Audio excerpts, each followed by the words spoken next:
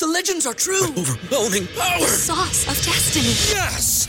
The most legendary sauce has arrived as McDonald's transforms into the anime world of WickDonald's. The greatest flavors unite in all new savory chili McDonald's sauce to make your 10-piece Wick Nuggets, fries, and Sprite ultra-powerful. Unlock manga comics with every meal and sit down for a new anime short every week only at WickDonald's. Ba-da-ba-ba-ba, go! At participating McDonald's for a limited time while supplies last.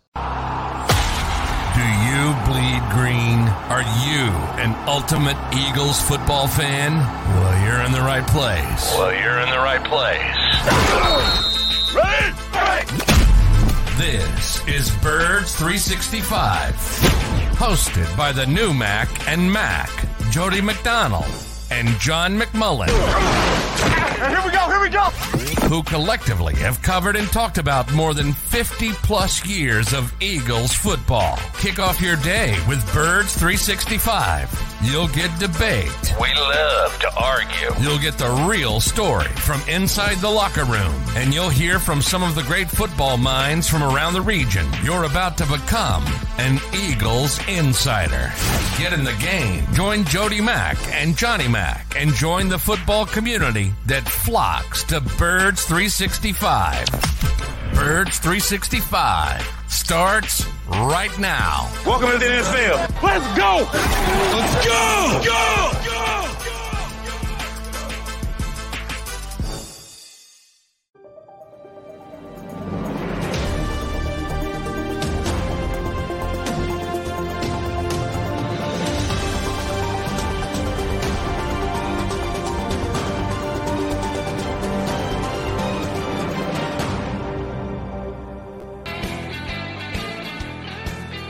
And a good 4 days and counting morning to you, Birds fans. You got John McMullen and Jody McDonald, a.k.a. Mac and Mac, what you hear on Birds 365.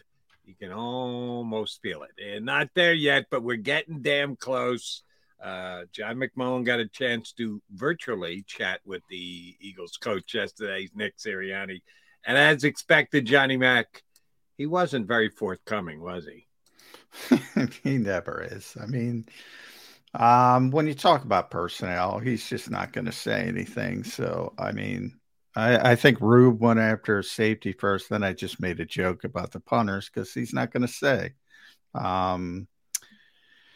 It is what it is, but competitive advantage. And he believes there's an advantage, especially early in the season when people don't know what you're going to do. And, but he said the Patriots have it as well with Bill O'Brien coming back, although he has a history from the past as well. So you can go by. These guys are ridiculous. Every single one of them, not just Nick, every single one. Right. He's not the only one in the NFL who subscribes to this theory. They're, as the game has gotten more simpler, it's gotten simpler because it's had to, because of we always talk about the lack of practice time. So rightfully you boil things down. And it's funny. They seem to have gotten more secretive as it's gotten simpler, and it doesn't make any sense, but it is what it is at this point. One thing Sirianni wasn't afraid to talk about yesterday was his effusive praise and respect for Bill Belichick. It's the first time that he's ever coached against Belichick. The Eagles as an organization certainly matched up against the Patriots plenty in some big games, as in 2 Super Bowls. So there's certainly a familiarity between Eagle Nation and that Belichick guy. But Nick seemed pretty taken back by going up against a coaching legend, a guy who some people think is the greatest coach of all time in the National Football League. Too much respect or just the right amount in your eyes? I don't think it's too much. I don't think as a coach, I mean, yeah, as coaches, obviously in that profession, I mean, they have tremendous respect for Bill Belichick, and they should. I mean, he in my mind, you said maybe the greatest coach of all time. In my mind, he is the greatest coach of all time. And I know people will say Tom Brady, and since Tom Brady has left, and I would say to those people, you don't understand coaching. If you want to criticize Bill Belichick, criticize him for the GM part of the job, because as Nick Sirianni will tell you, show me a good coach, I'll show you good players. Well, coaching's about a sliding scale, and the only way you could accurately grade everybody is to give them the exact same talent every year and see who would come out on top. And I guarantee it would be Bill Belichick. That's why he's the greatest coach of all time, because he's going to get out. He's going to get out of what he has a little bit more than anybody else, and that's what good coaching is. But it's always a sliding scale. And yeah, you can say he hasn't been up to the snuff personnel-wise in the post-Brady era. That's a valid criticism. But people who criticize his coaching, they don't understand coaching. I mean, you kind of saw it. You saw the reverence, and there should be. I mean, it's unbelievable from a coaching perspective.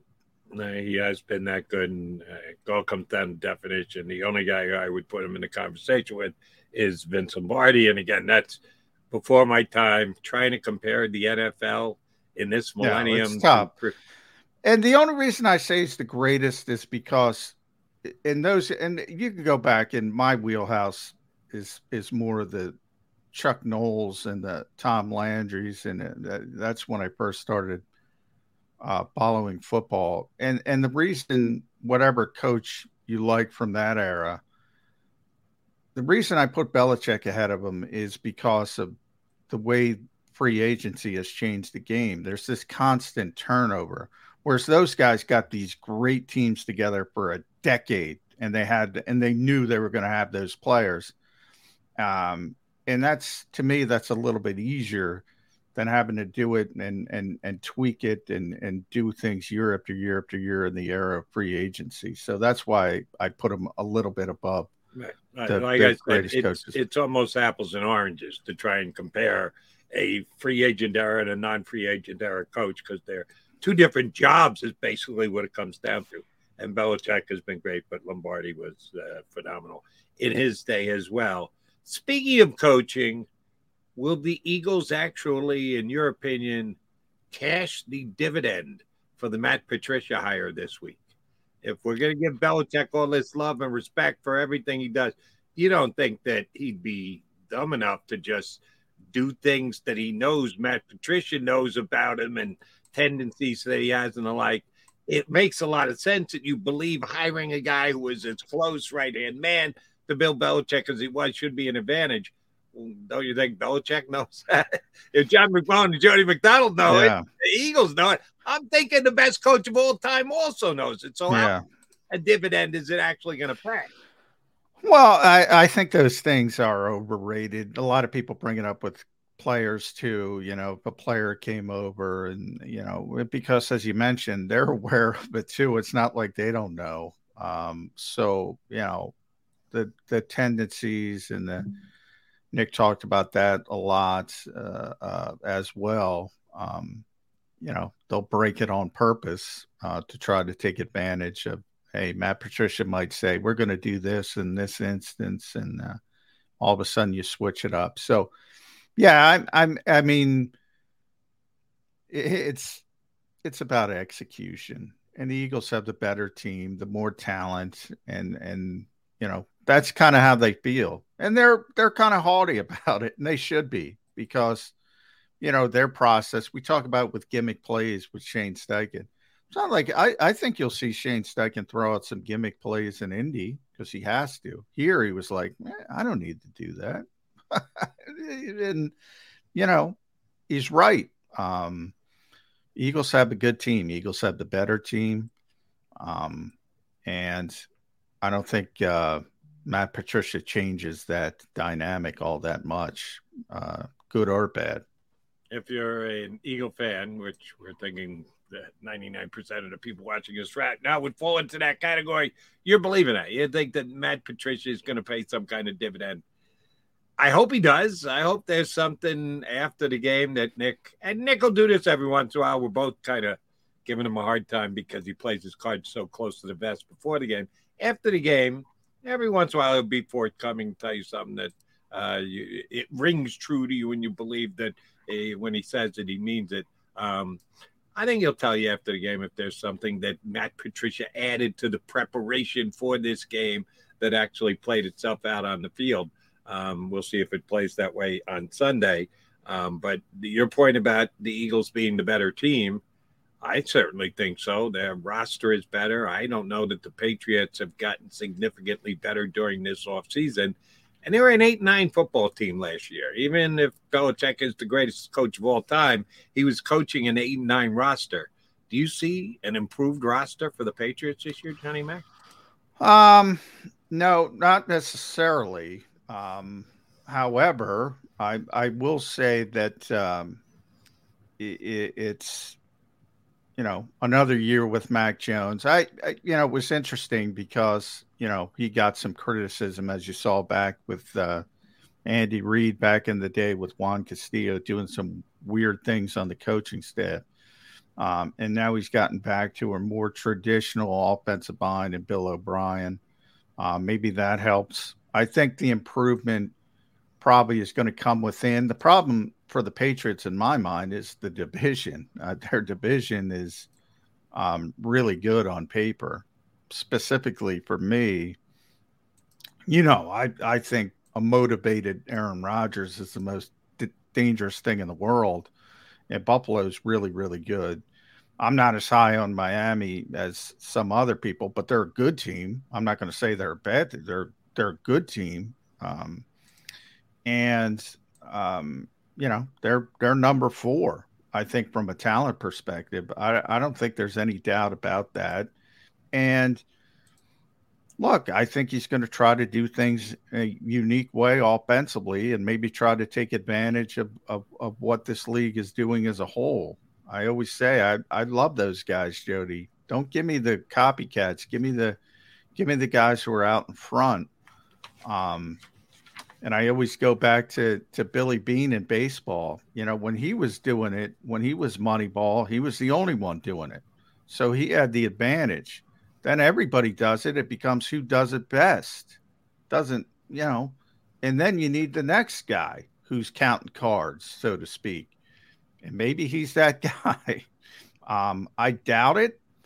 I think the margin of error is too small to play that way in this league because, look, I could see them coming in with a great game plan because they always have a great game plan.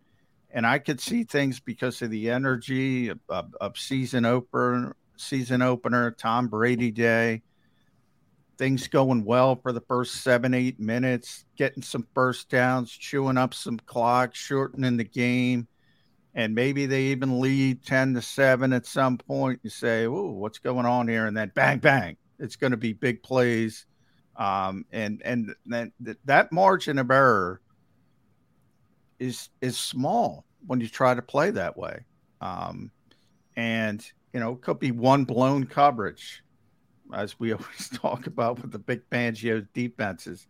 Bill's a little bit different from that, but you see it all the time. It's one mistake and bang, you got a big play because you have A.J. Brown and Devontae Smith and Dallas Goedert and Jalen Hurts and on and on and on and on. I think Bill already tried to play that card last year when he had co-offensive coordinators, a defensive coordinator by trade, and a special teams guy and a former head coach. He's always trying. That's right. And that didn't quite work out too well for him. So I don't know that we have to be in fear of, Belichick's going to have, and I think this is so tremendously overstated. Belichick will have a trick up his sleeve. Where were all the tricks last year when they went 8-9? Guess what? They had an 8-9 roster. They went 8-9 because of it. So that's where we'll slightly disagree. If he finishes, and that's kind of what I bring back to my original point about coaching. Probably didn't have an 8-win roster. Probably had a 6-win roster, and he got it to 8 wins.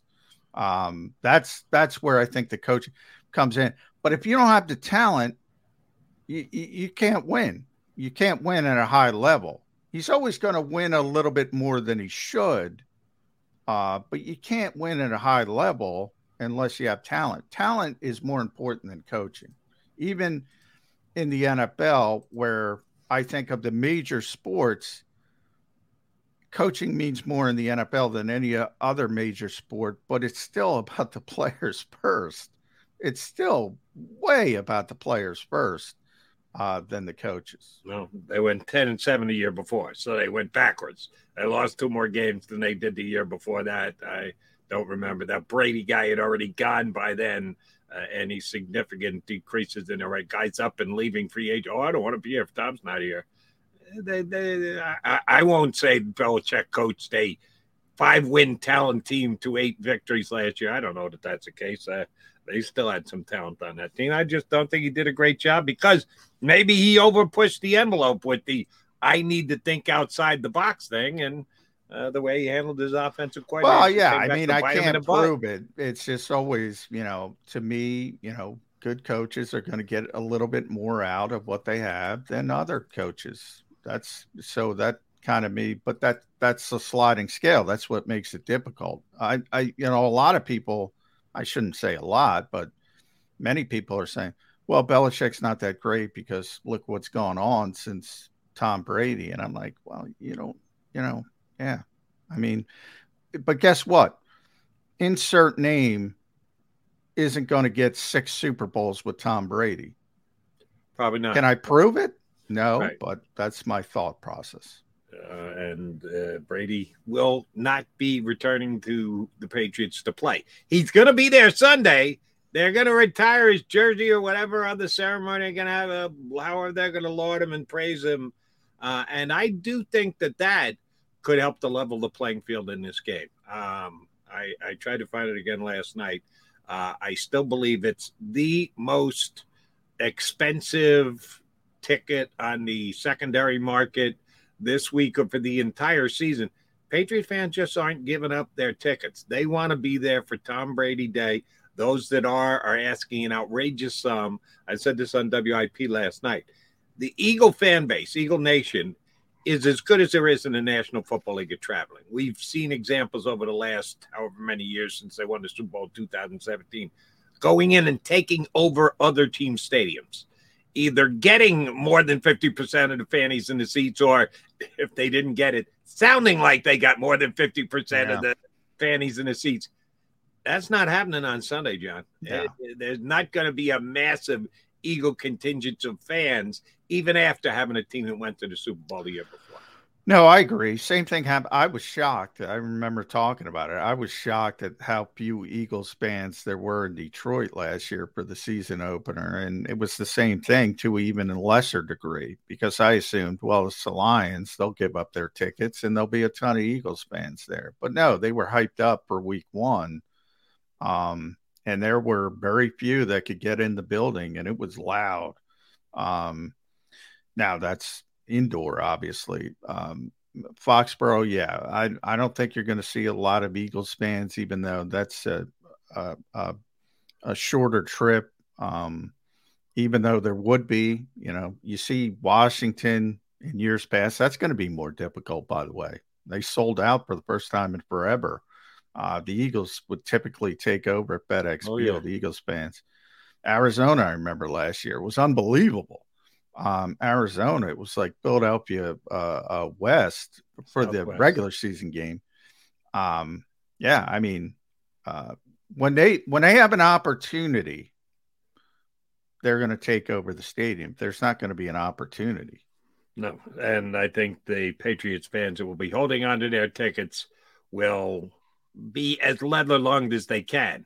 Now, will it last the entire game? If the Eagles get up by 2 touchdowns, do you feel the buzz in the stadium start to die off? Yeah, I think that could be the case. But I think at the beginning of the game, it's going to be a raucous crowd backing the Patriots. So that when I was looking at the schedule last night on the air on WIP, I said the NFL did the Eagles a favor by making their first 5 games winnable. They're going to be a favorite in every single one of them before they've got that tough midseason gauntlet they've got to get through. This was the one quasi-exception to the rule, because I'm glad they're playing the Patriots on the road, because I think they're a beatable team, and you want your road games to be less of a tough test if you can. So getting the Patriots on the road is fine.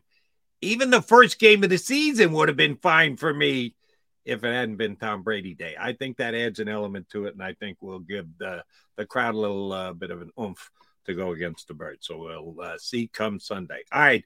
He's John McMullen. I'm Jody McDonald. That would make us Mac and Mac here on Birds 365. Are you sure Mike Gill's back from vacation? I am. I checked. It was stunning. Well, I had to go on his show yesterday. Oh, you did? Yeah. All right. So you said talk to you in the morning on Birds 365? Yeah.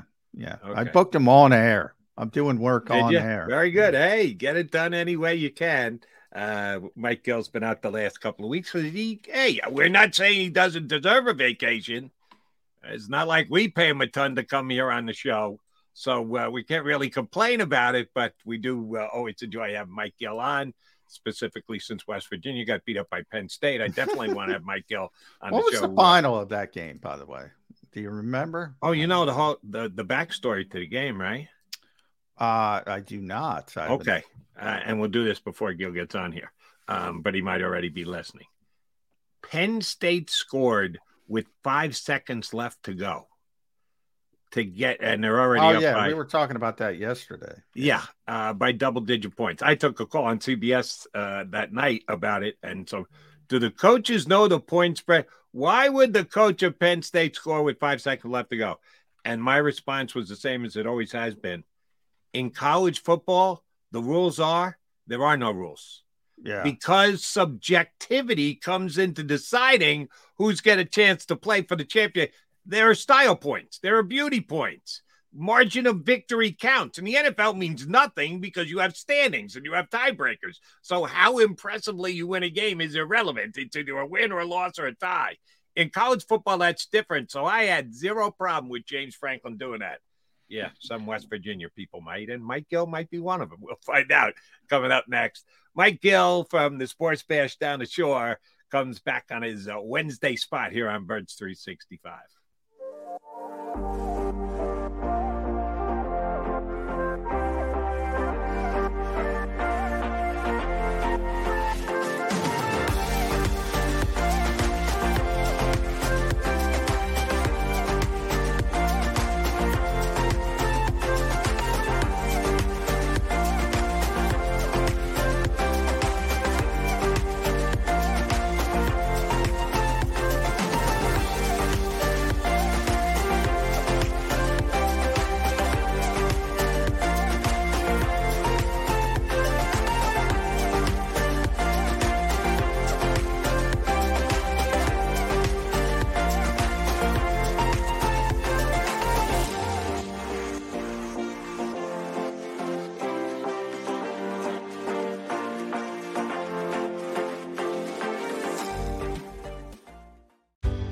Go passionately.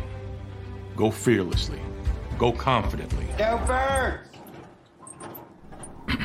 Go confidently towards your goals with First Trust, Philly's hometown bank for nearly 90 years, and the official bank of the Philadelphia Eagles. We're focused on getting you over the goal line. So go with conviction. Go with trust. Go Birds! And go forward with us by your side. First Trust Bank, the official bank of Philadelphia dreams. Oh, and go Birds.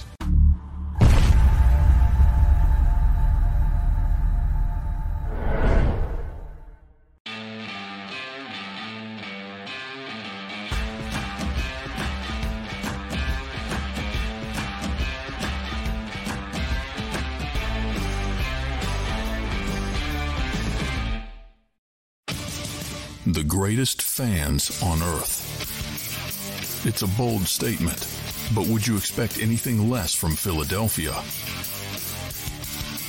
58 years of heartache creates a toughness, a grit, a resolve not found in most. Sure, our prayers were answered, but now that we've had a taste, we're looking for more. Pondley Hockey, official partner of the Philadelphia Eagles. Go to get your game on. Go for the beers. Go for the cheers. Go for the hit and the hits. Go for the stakes and the stakes. Go to get your parlay on. Go to get your party on. Go for the scene. Go for the screens. Go for the gallery. Go for the win. Go to Ocean. Visit theoceanac.com to plan your visit. EAGLES. Eagles.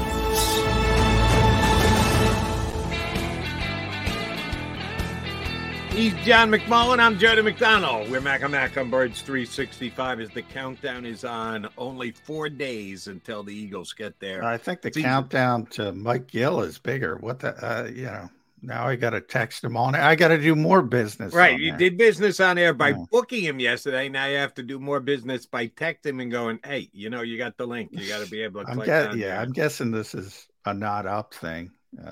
Hoping, but we'll see. We'll see.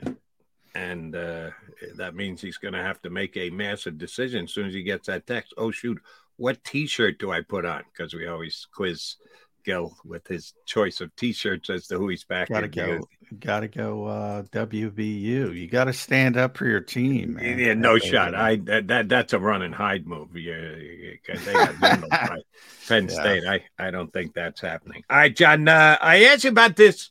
Shoot, it had to be sometime last week because I didn't know exactly when it was going to come down. And it was made official yesterday about the captaincy for the Philadelphia Eagles.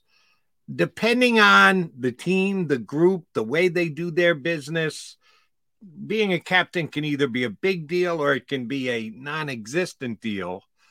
You got a better grasp of this with the Eagles. I remember you and I talking about it extensively about how moved and motivated Darius Slay was last year when he was named one of the captains. He had never been a captain before, and he felt it truly was an honor, and you guys got a chance to talk to him, and you could read how happy and proud he was that he had been named a captain. Well, he was named a captain again yesterday. They added a couple of captains.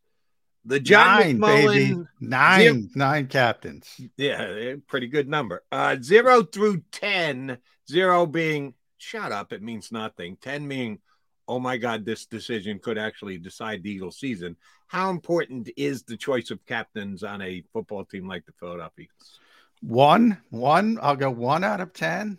Really? That little, huh? Who cares? Who cares? Other than so you thought Darius Slay was an idiot for almost coming to tears. I don't think he was an idiot.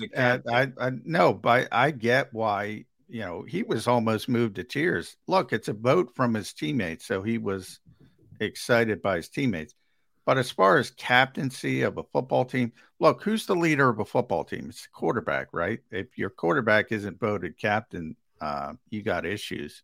And that's happened in some cities, believe it or not. Desmond Ridder is not the captain of the Atlanta Falcons. That's a bad sign. That's a very bad sign. So, I always say hockey, and I'm not a hockey guy. It seems to be far more relevant in hockey. And by the way, Mike claims he's coming on. He did forget, so we'll see when he pops up. But, I mean, do you? I'll throw it back to you. Do you think it's relevant? More than a 1 on a scale of 0 to 10. Well, what's 9 out of 53? 10 up 17, 18%. Between 15 and 20%. Well, I mean, if it were 1, like Derek Jeter, the captain, all right, maybe I'll put more stock into it. 9? I said it. The one team had 10. I forget which team, and I was joking about it last week. There's 9 captains. I mean, what is the relevancy of that? Well, I can tell you something that I thought was relevant, and I'll tick off the entire listening audience here. They're all right. They're always ticked off. I'm going to question the Philadelphia Eagles. They put out a tweet yesterday with pictures of their captains in action, at attention, whatever, a different type of pictures of the individuals. And they put out the 8 regular players for offense and defense, and they didn't include a picture of Jake Elliott in the tweet. They did. Or Jake, man. You talk about how much do McMullen and McDonald have to talk about the fact that the Eagles don't even consider special teams as part of football. Yeah, that they're treating it like that. That's a good eye. That's a good eye, Jody. Go to Philadelphia Eagles Twitter, and you'll see the picture they put up of the 8 captains. Well, they got 9. and somehow Jake Elliott didn't make the cut. How do you do that? And How do you disrespect? The only strength of your special teams right now is Jake Elliott. So you're not going to put his picture up with the other captains? And by the way, he's a repeat captain. So, that's a bad job by the Eagles. That tells you how much I was paying attention to it. I'm trying to pull it up now. I just happened to see it on Twitter, and I said, all right, let's see how everybody. And I go, wait a minute, don't they have one more than that? So I had to go through them picture by picture. And go, why did Jake Elliott? That's awesome. Choose not to put him. It's a good eye by you. Yeah. Well, that tells you how important it is, I guess, because it's not like they don't have any pictures of Jake. He's been around for a while. But the 7 captains were repeats from last year, and the 2 new ones were A.J. Brown, Devontae Smith. So I look at it now. Obviously, there's guys like Kelsey and Fletch and Brandon and Lane who've been here forever. You have the quarterback.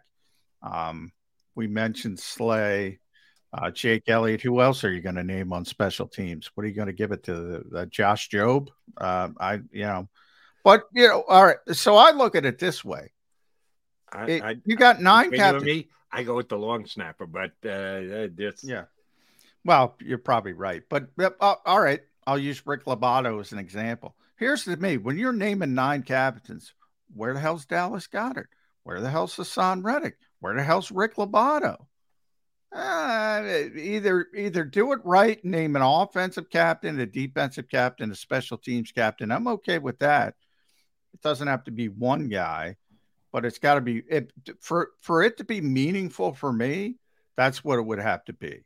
And then I put a little bit more credence. Maybe I'll get up to 3 on that 1 to 10 scale.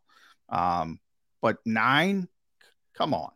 Yeah, here's the problem. And I was actually happy for both Brown and Smith for making it because they're major contributors to this football team. And I think the reason the Eagles took the massive step that they took last year and Jalen Hurts took the massive step they took this year was what A.J. Brown was capable of coming in and doing on his lonesome. And then by doing that, kind of freeing up Smith to be able to take as big a step as he took.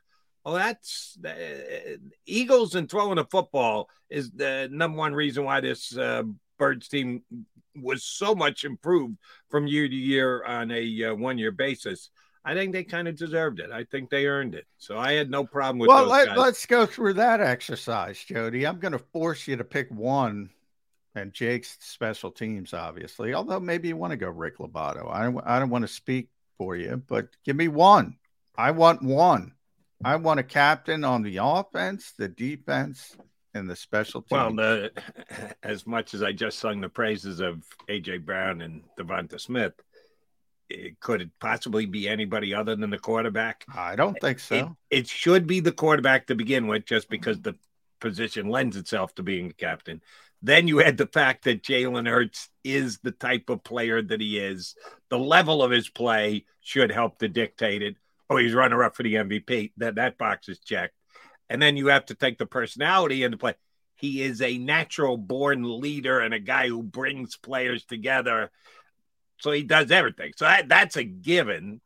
I think you can make an argument on this team for Kelsey, but I agree with you. It should be Jalen Hurts. But Kelsey only loses out because one guy's a center and one guy's a quarterback. Yeah, exactly. If they were of equivalent positions, now we'd have an argument. But because one's the quarterback and one's the center, the quarterback's going to win every single time. Defense is tough. Who is the defensive leader of this team? If it's a D lineman, it's such a situational substitution position anymore in the National Football League. And the Eagles, for a fact, are going to do that.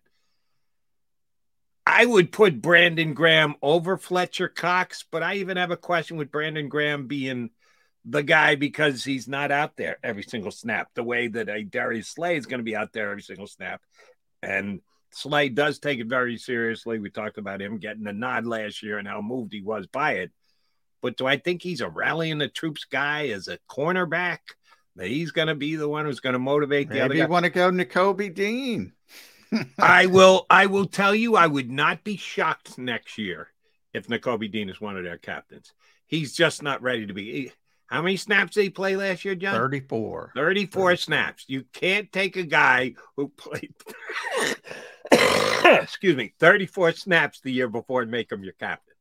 This time next year, we might be talking about another captain added, and that'll be now. Nakobe Gill's Dean. having laptop issues. Here we go. 2 minutes, he said.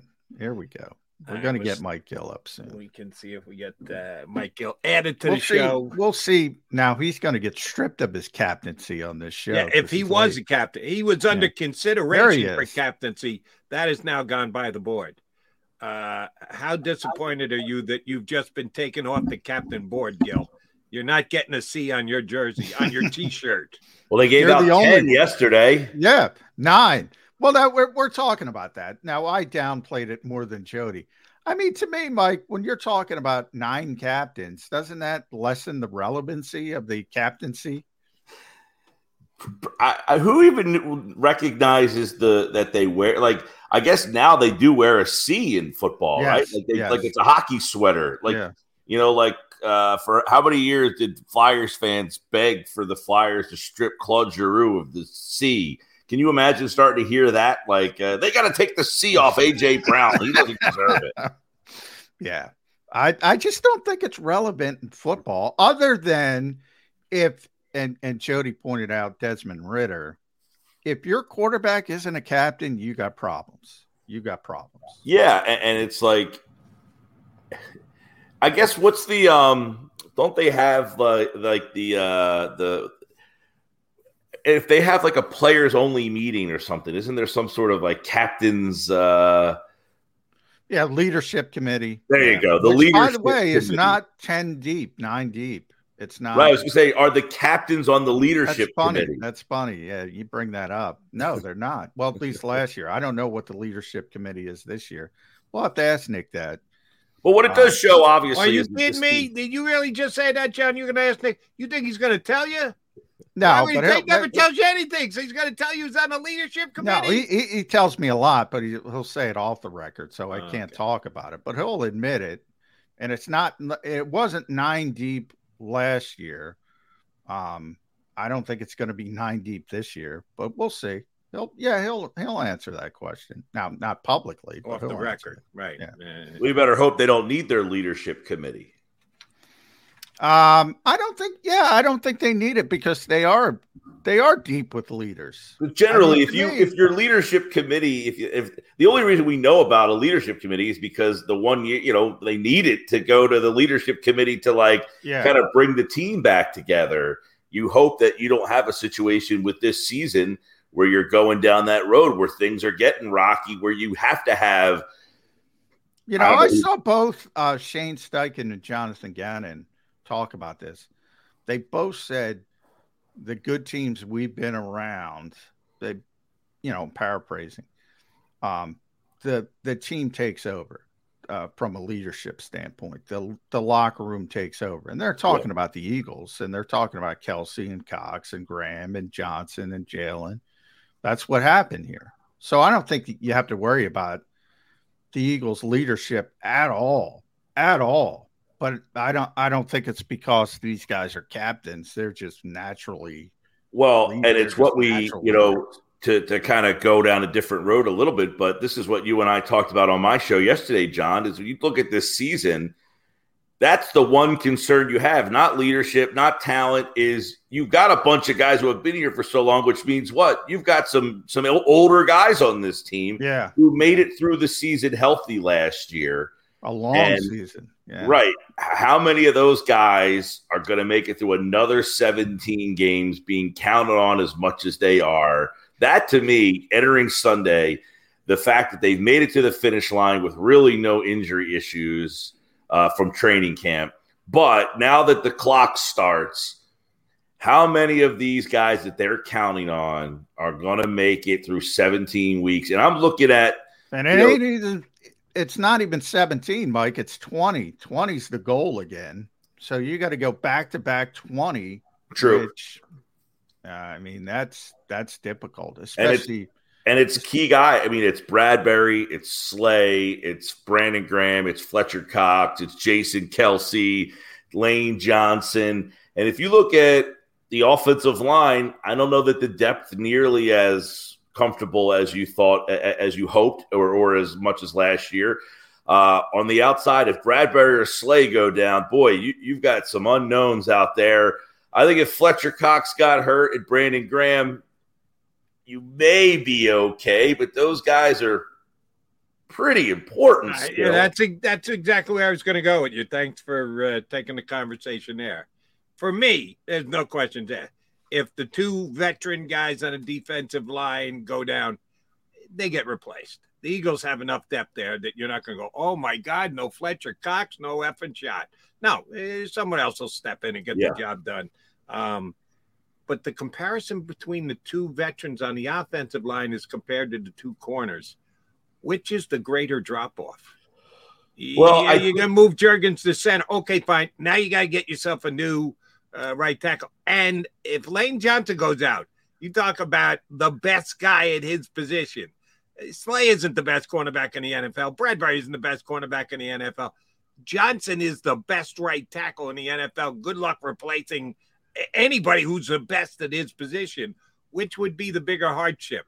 Very on the offensive line or the cornerback position? It's very fair, Jody, but I would have to say the corners because really, I so unknown. I mean, at least Driscoll has started games at right tackle in his career. I agree. I agree with you, Mike, because for this reason, we know the Eagles can't win without Lane Johnson. We've seen it. But even so, like Jack Driscoll is far more proven than Josh Jobe. Right. I mean, they have guys who have actually played that position at this level. You throw Josh Jobe in there for 4, 5, 6 week span, you're going to have teams probably firing the ball. It's going to be like the air raid to that side of the field until he proves otherwise. And quite frankly, like you said, Juergens, if Jason Kelsey, God forbid, got hurt, Juergens has played there. Driscoll's also played right guard. So Driscoll can't play both. No, but we're not talking about three guys going down at the same time. I'm just saying. No, two corners, two offensive linemen, the veterans. You guys brought up the veteran. Oh, my God. Mike Gill says they're getting old because they've got guys who are actually 30 years old. Well, I'll tell you right now, I would take my chances replacing Slay and Bradbury over I'm going to be without Lane Johnson or Jason. Well, I don't want to be Kelsey without is the both. number one center in football. Lane Johnson is the number one right tackle. You going to put Bradbury or Slay at the top of the corner list in the National Football League? No, but what that group, I would slightly disagree. I think Creed Humphrey's the best center, but Jason's in the conversation. Lane, I would say it's the best right tackle. And I agree, Slay, Bradbury are not the conversation to be the best corners. But to me, it's the bang. Look, Cam Juergens is playing center. Jason Kelsey goes down. Jack Driscoll's playing right tackle. Then you got to figure out right guard. You got a third-round pick. At least there's some talent there. I'd take my chances with Josh Jobe over Tyler Steen right now. But you're also now we're also saying if Josh Jobe is replacing one, who's replacing? Yeah, who's replacing it? Then you're down to Ringo or Ricks. Good, Rich. If you think Anthony Brown throwing a pick six in the fourth quarter of a preseason game in Baltimore is going to be evident of what's going to happen in a regular season game, I don't want Ringo or Ricks near the field this season, near it on defense. I don't know that it's more. I don't know that it's more the level of talent of who went out. It's the level of talent of who's replacing. Exactly. See, I think the offensive linemen. We just flat out look at it differently. Yeah. I think you got to look at it more of how great a player are you attempting to replace at that position. I'll put more of an emphasis on how good the guy who's starting being subtracted is rather than the guy who is being plugged in for him with basically no experience. Yeah, I mean, I look at who's playing, right? Yeah. And I think you can be you'll be competent I think you'll be better than competent at center because I think Cam Juergens is a good football player. I think you're not Kelsey, but I think he'd be above average center in this league right away. And I think you're competent with Jack Driscoll. I don't think you're competent anywhere. Josh Jobe, Maybe down the road, maybe 2-3 years down the road, these guys turn into something. But right now, I don't even think you would be competent at those positions. That's why I would lean towards, I would lean towards having a better chance on the offensive line than cornerback. And here's the other reason why. And again, the level of the player. To me, it's drop off. You know you're going to be not as good if you lose one of your stuff. Where is the bigger drop off? I would say the bigger drop off is on the offensive line as compared to cornerback. And the other thing you got to bring into play, now they'll kill me on the stream for this one. Maybe that offensive lineman gets your quarterback hurt. If he's not up to speed and not ready to go, and Jalen Hurts gets blindsided and gets shoulder slammed into the turf, and it's more than just 2 weeks at a time. Yeah, no, I don't want to even think about the possibility of that happening. That's why. Well, these are all not good thoughts, Joe. No, being honest, you got to be honest if you're going to do a show like this. They're not ideal thoughts, but to me, if I'm trying to find, I asked John this question yesterday. Last year, when we entered this season, the number one, without a doubt, question was, what is Jalen Hurts? Who is he going to be? Is he your quarterback? Am I going to have to draft a guy? Am I going to have to trade for a guy? He answered those questions, and that question is now sealed. You've got your quarterback. So now, entering this season, what is that unanswerable question entering this season? I don't know that there is a definitive one. The concern for me in this season is, can I get through another season? I was very healthy last year. Can I get through another season with the same core of guys? Can I get them through healthy again? To me, that is, and it's an unanswerable question because injuries just happen. You don't know when. You can't say, okay, I know I have till week 5 before somebody goes down. May happen, may not. Right. The other stuff, I don't know. Is there a question that I'm missing that is so big that you need to find out that will impact this season like last season? I don't know that there is. Yeah. And to me, to get back to the original thought, which you obviously want everybody to be healthy, and it's going to be an issue for both. But to me, I would say if you can, and it's very hard to do this, but if you can pretend that Lane Johnson and Jason Kelsey and Darius Slay and James Bradbury don't exist and say, all right, the only thing I have is Cam Jurgens and Jack Driscoll and Josh Jobe and Calais Ringo.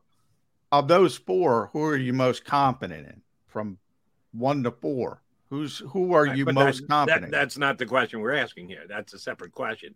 But that's why I say, if you're losing those 4 players, where are you going to feel the pin? Where's the biggest drop off? You believe what level they're going to be able to play to.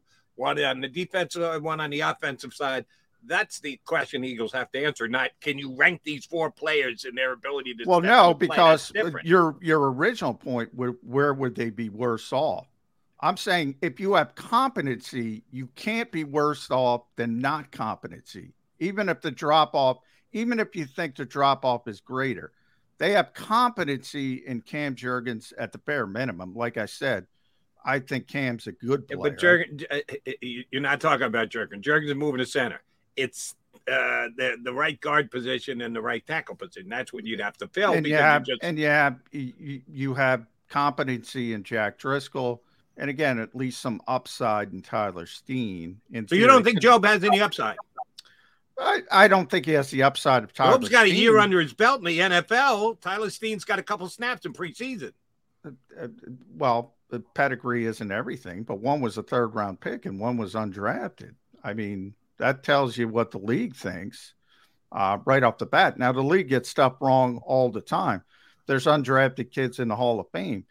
But I do know that undrafted players eventually getting into the Hall of Fame. But if you're playing the odds. What the hell are they doing with Reed Blankenship as the only safety that they'll actually acknowledge is starting? I mean, he was undrafted. How the hell can we know what the hell he's going to be able to do? Well, again, you can always, I can bring up John Randall. All right. He's in the Hall of Fame. But you're a gambling guy, Jody. Yep. If you're playing the odds, you're not betting on the undrafted guy. So yeah, I am. Oh, absolutely, I am. Here's the odds. What do you mean you are, John? I'll try and explain it slowly. One was in the NFL last year. One wasn't in the NFL this year. That to me outweighs where you were drafted, where the Eagles decided to take you in the draft. What do I think is more important? A year experience in playing in the NFL instead, never having played a down that counted in the NFL. That's how I would look at it. But I'm talking long term. But go ahead, Mike. No, we're under that premise, the conversation we're having is about replacing the guy if they go out and get injured. Yeah, but under that premise, you're saying that you would take a guy who was drafted in the 6th round, has no shot of playing, over the first pick of the draft because he's never actually stepped on an NFL field. That's preposterous. Yeah, that's you're taking an outlier, and that's why I said I'm playing the odds here and saying, pedigree tends to matter in the NFL.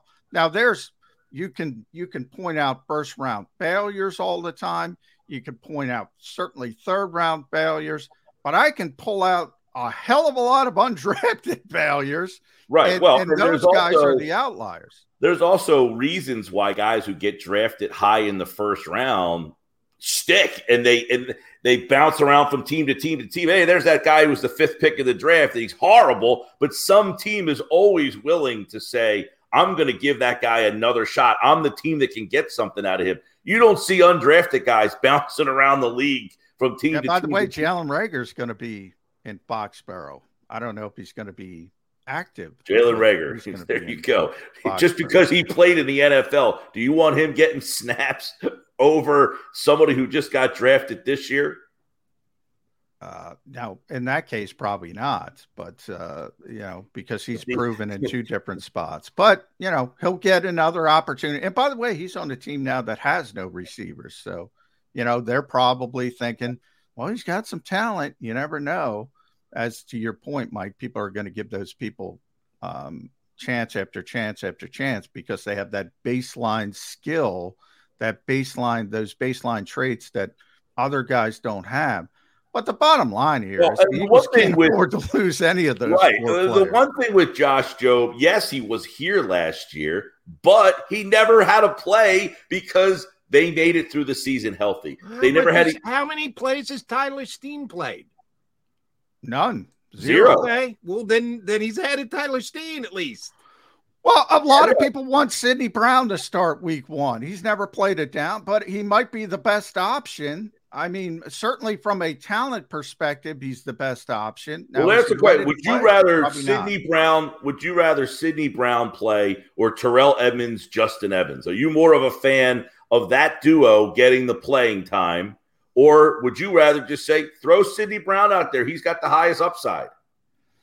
I might be willing to take a chance because I've been critical of the Eagles, and it was more Gannon than anybody else last year for the fact that they didn't get Nakobe Dean on the field, and I thought that was shameful. But didn't on the Eagles depth chart, and borderline laughable, the Eagles depth chart, they have no punter listed. They have no punt returner listed. They have excess safeties. They got the Blankenship and the 2 veteran guys. The only guy they didn't list as a starting safety, they've got actually about 14 starters or 15 starters on defense, is Brown, which tells you, they're not going to rush him. I think that was a moment of truth from the Eagles yesterday. They're going to bring Sidney Brown along slowly, whether we like it or not. Now, should the Falcons start Tyler Algier over Bijan Robinson because he has more experience? I would say no, but that's me. Nor would I. And oh, by the way, here's one more thing that people get nuts about. Ooh, who's starting? If one guy starts and plays 20 snaps and another guy comes off the bench and plays 40 snaps, what's more important?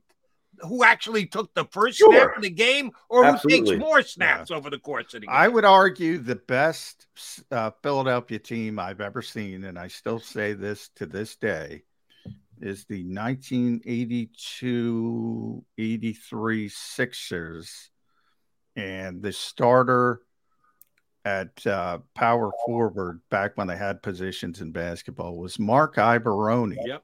The finisher was Bobby Jones, who's in the Hall of Fame. And that's more important. The guy who plays more is more important, than the guy who starts. But when you're talking about Sidney Brown versus Terrell Edmonds, Justin Evans, that typically in the NFL is a non-rotational position. Now, it could be different. Like you could say Jalen Carter's not a starter, but he might end up getting more reps than anybody else by the end of the season. To me, that's more meaningful. Mm-hmm. At safety, not a rotational position. And if you're rotating, that tells me you're not confident in anybody. So it depends on position as well. Yeah. We were talking about the fact that, the preseason, you used to see a series, a half, something. These guys got to training camp, never saw them again, and you're going to unveil this team for the first time on Sunday with certain guys who no one's ever seen before. I mean, how many snaps did the Edmonds-Justin Evans duo get in preseason games where you're like, okay, I feel pretty confident and comfortable about what they could do based on yada.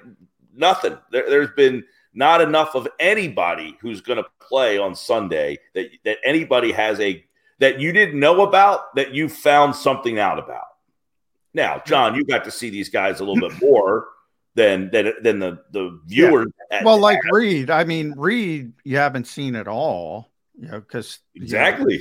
But he's, taken over that spot. But yeah, one of my things, I think I mentioned this on your show, Mike, so I'll throw it out to both of you guys. Like, there is an eerie calmness about three particular players.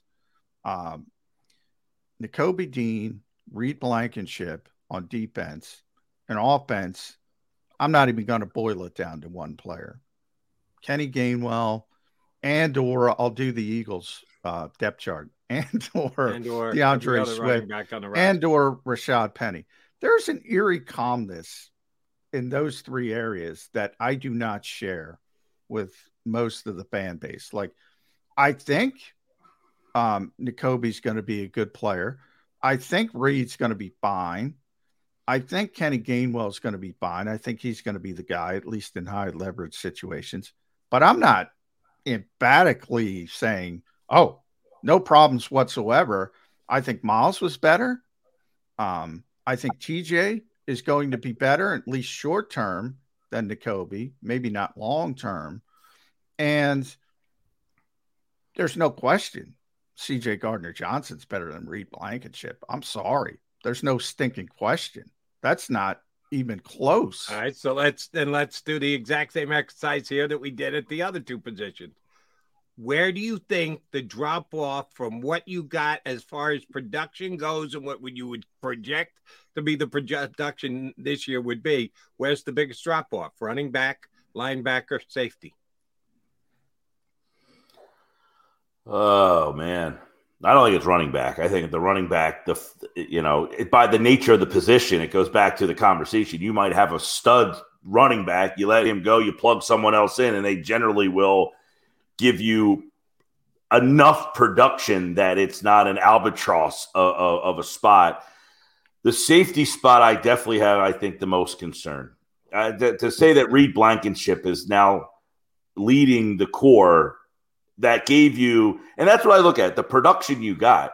You had a guy that led the league in interceptions last year. And missed 5 games, missed 5 games. Who's replacing that level of play? That's 5 turnovers. That's pretty big. I mean, to me, trying to replicate what you got from your safeties last year is going to be the most difficult thing, because I think you'll replicate what you got from Sanders production-wise. I don't know that they're better players, but I think you'll get 1,200 yards out of your running backs.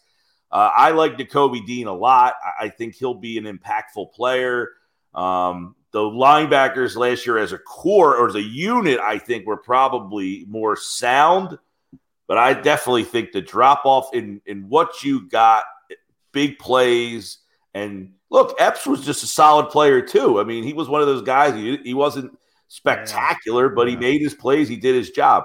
I think you'll get Reed Blankenship making his plays and doing his job, but what's the other guy going to do? Is he going to get 6 interceptions? Probably not. So I go safety as the bigger one.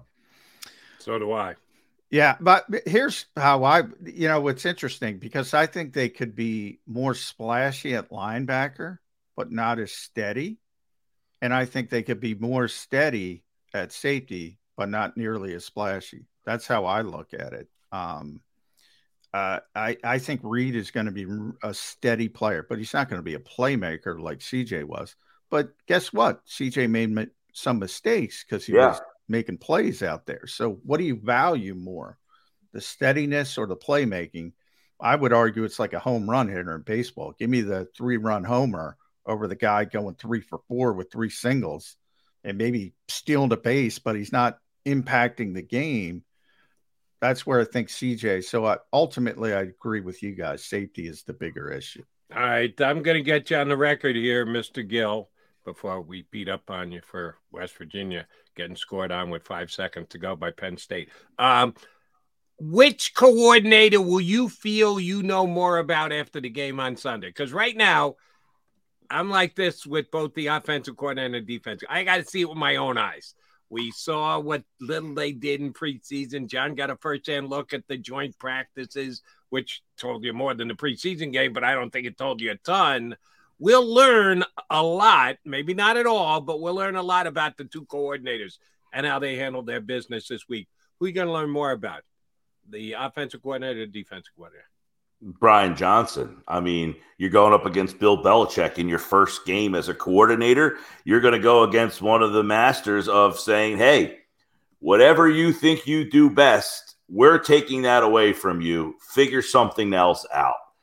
So it'll be interesting to see in this first week, the first opportunity he gets, if Belichick takes A.J. Brown completely out of the game and says, he's not beating us this week, figure something else out. Does he say, nope, I'm going to A.J. Brown whether you like it or not, and try to force things that way? Now, I don't know that that's the game plan or whatever, or if that's what Belichick's taking away, just giving an example.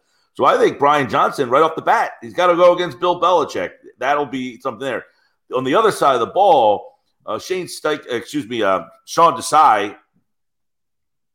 the Patriots' offense is pretty limited. I mean, the quarterback's average. They don't have a lot of talent on the outside. They don't have Stevenson's all right. Their offensive line is in shambles. They got some problems on the offensive line over there. So I don't know. I mean, the Eagles could have a big day defensively. Desai is going to be a hero in this town because the other guy was hated so much. So I think we'll learn more about Johnson than Desai. And Desai will end up being like he will be overly praised based on the performance if they have a big performance on Sunday. But the Patriots, I think the biggest problem with New England is their offensive line's a mess. Yeah, Riley Reef goes to IR yesterday. They go out, spend $5 million on a free agent, and the guy ends up on IR. I know the head coach of the Eagles hates when you use the word luck, but your guy gets hurt in the last preseason game, and he's got to go to the IR. That's some bad luck. Well, and look, the strength of the Eagles defense, regardless of is the up front. I mean, they're just going to keep rolling guys at you, and if you are ill-equipped to block up front, you're in for a tough day at the office. And this is where, the stuff like C.J. Gardner-Johnson, he made a lot of plays. Well, these guys get opportunities because the pass rush was so fierce last year. Can these guys who are not known for stuff, Reed Blankenship, can he get an interception? Of course he can. But is he intercepted Aaron Rodgers? He did intercept Aaron Rodgers, right place, right time. Yeah. But part of those things come from the pressure up front. If the Eagles' pressure is so fierce, like they hope, well, that opens the door for guys to make more plays. And the thing is, you got to be there to make the play, and you got to make the play when it's presented to you. And that's where I think the Eagles on Sunday will have Sean Desai's unit will have a big advantage is up front. All right, Mike Gill, where were you watching when Penn State scored a touchdown with 5 seconds to go against West Virginia opening week? I was at my house. I was resigned to the fact that we were not going to – look, they are significantly more advanced than where we are right now. But kind of a low-brow move by the We Ares. Style points. You got to get style points in college. It's absolutely acceptable in college football to worry about margin of victory. And actually, At Penn State, what was the final? 38-17, something like that? 14, something like that. Yeah, 17 maybe. If Penn State beats West Virginia 31-14, it's not that impressive, to be honest. Well, that's what I said. I left the game saying I didn't look at Penn State like, whoa, this team is going to be, I like the quarterback. They finally got a kid to make a play. He could throw. He's got a big arm. He made some plays for him. I thought he bailed them out of a couple situations because their offensive line had some problems up front with West Virginia. But it was West Virginia's offense is just dreadful. Neil Brown is in way over his head. 31-15 became 38-15. So there's your final score. And, they kind of needed that extra touchdown. So good job, James Franklin. And if you get the stick, Mike Gill in the eye, that's not bad. What T-shirt we got on before we let you go? Well, I got stripped of my captaincy, so I got stripped of all my letters because I was just a little Nike swoosh up there in the corner. All right. I've been on vacation. Mike Gill Show. Follow him on X, not Twitter. X and is it officially now X? Yeah, officially now X. Yeah, you know how you know it's X? Because you can't retweet anymore. You must repost. If you see something you like and you want to share it with your followers, you repost it, not retweet it. So it's really not. I guess technically it's not a tweet anymore, just an original. I don't know what you call your original posting. Now you got to say, "Oh, I posted something on X" instead of "I tweeted something." Although the website is still twitter.com. Is it? I don't know. I think it's x.com. I think it is. Well, if you put in, I think both work. Both right. If you put in twitter.com, you're still going to get there. They're not that stupid. Did the other platform make it? Is it still going? No, it's still going, but I don't. What the hell was that? I didn't do that. Threads. Yeah, I never. That was Mark Zuckerberg's answer to Threads Road. Yeah, I don't think I missed out on that one. Yeah, since I was on vacation for 2 weeks, I blanked out, so I went with the blank shirt. There we go. But I will be back. I will be back to all right, we're going to put the C back on your tees starting next week. Right. Mikey Gill, thank you much. We'll talk to you again next Wednesday. That's Mike Gill from the Sports Bash, ESPN Radio. Thanks, Mike. 93 point. By the way, I disagree with Mike, Jody. We're going to learn more about Sean Desai than Brian Johnson. I think all season we're going. Brian, nothing against Brian. I think Brian's a really good coach, but my God, that offense is talented. Take away A.J. Brown. I don't care. I'll just throw it to Devontae. Take away Devontae. I'll just throw it to Dallas. I got the quarterback. I got the offensive line.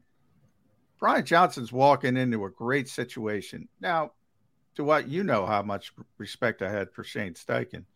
In the moment, could there be a questionable play call? Yeah, but they're so good offensively. Defensively, yeah, I mean, he's going to have to figure out some things.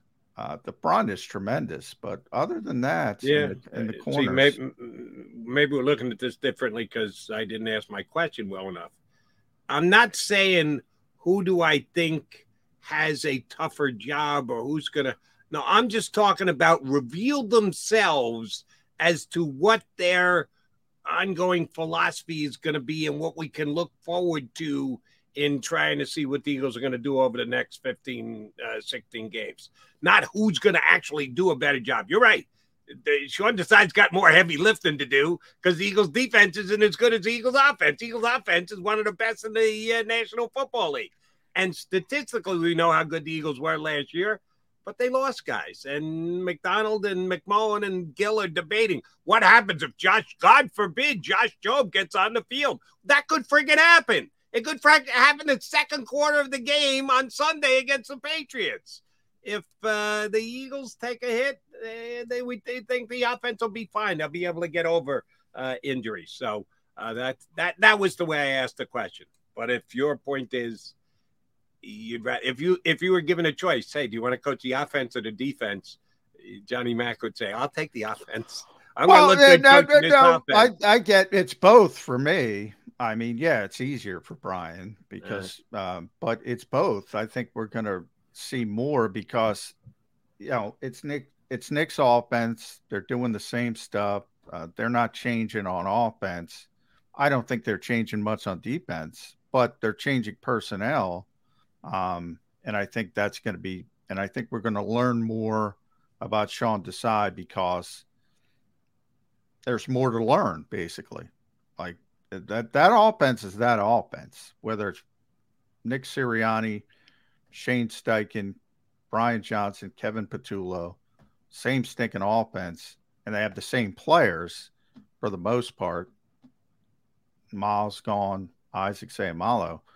Defensively, 5 new starters. Major changes, yep. 2 new coaches besides the coordinator, so 3 new coaches. So a lot of changes. But I will say this, just from the, I don't want to say untrained, but from the casual fan's eye, it's easier to second guess the offensive coordinator than it is the defensive coordinator. Although they've made a cottage industry. Not in this town.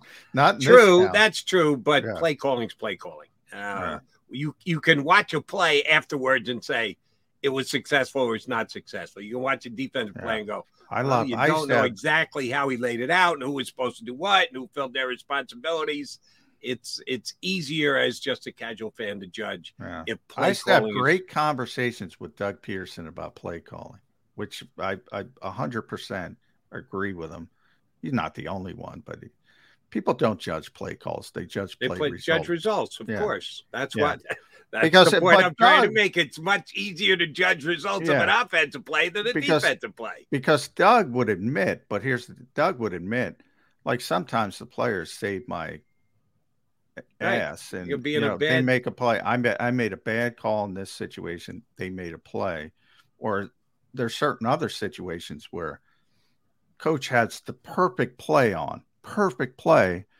and the left guard misses a block and it gets blown up, and you never know it. Right. So I think a lot of people don't recognize that they're not judging play calls; they're judging play results. That's my only. He's McMullen. I'm McDonald. That makes us Mac and Mac Birds 365. Quickie timeout. Come back. We'll set up our next guest. We're going up to Beantown. We like to go behind the enemy lines when the Eagles have a specific opponent. Got a buddy of mine from Boston who's going to jump in and do us a Patriots preview coming up here on Birds 365.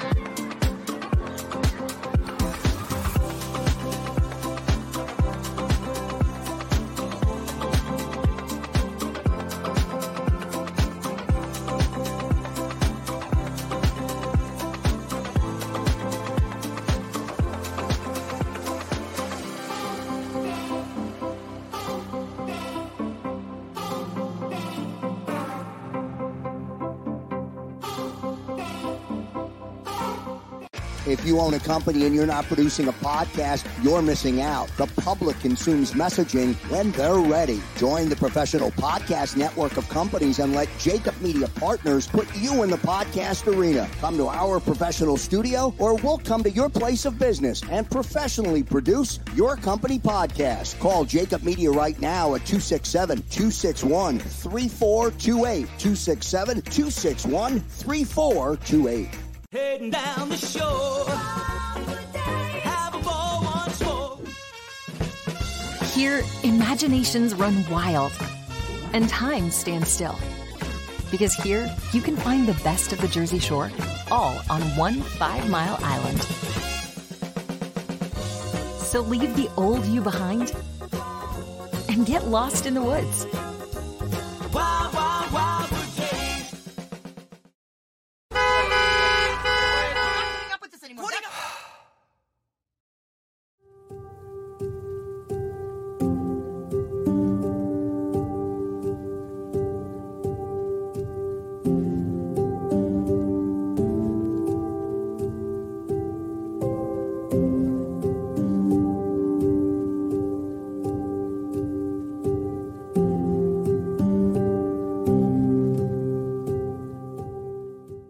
Score and save in southeastern PA and Delaware with Colony Pools this football season, and let the experts close your pool with a custom Merlin safety cover in green for the birds. And if you join our Winter Watch team, we'll give you another 20% off, and Colony Pools will handle it all. Keep your tiles on your pool, not in your pool.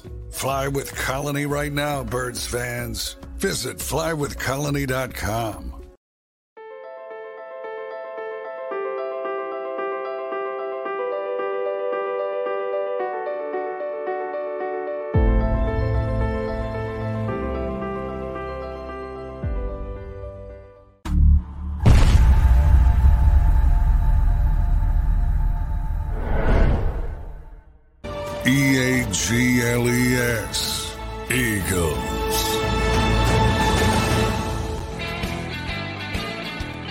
Mac and Mac guys here on Birds 365. Countdown is on to game one.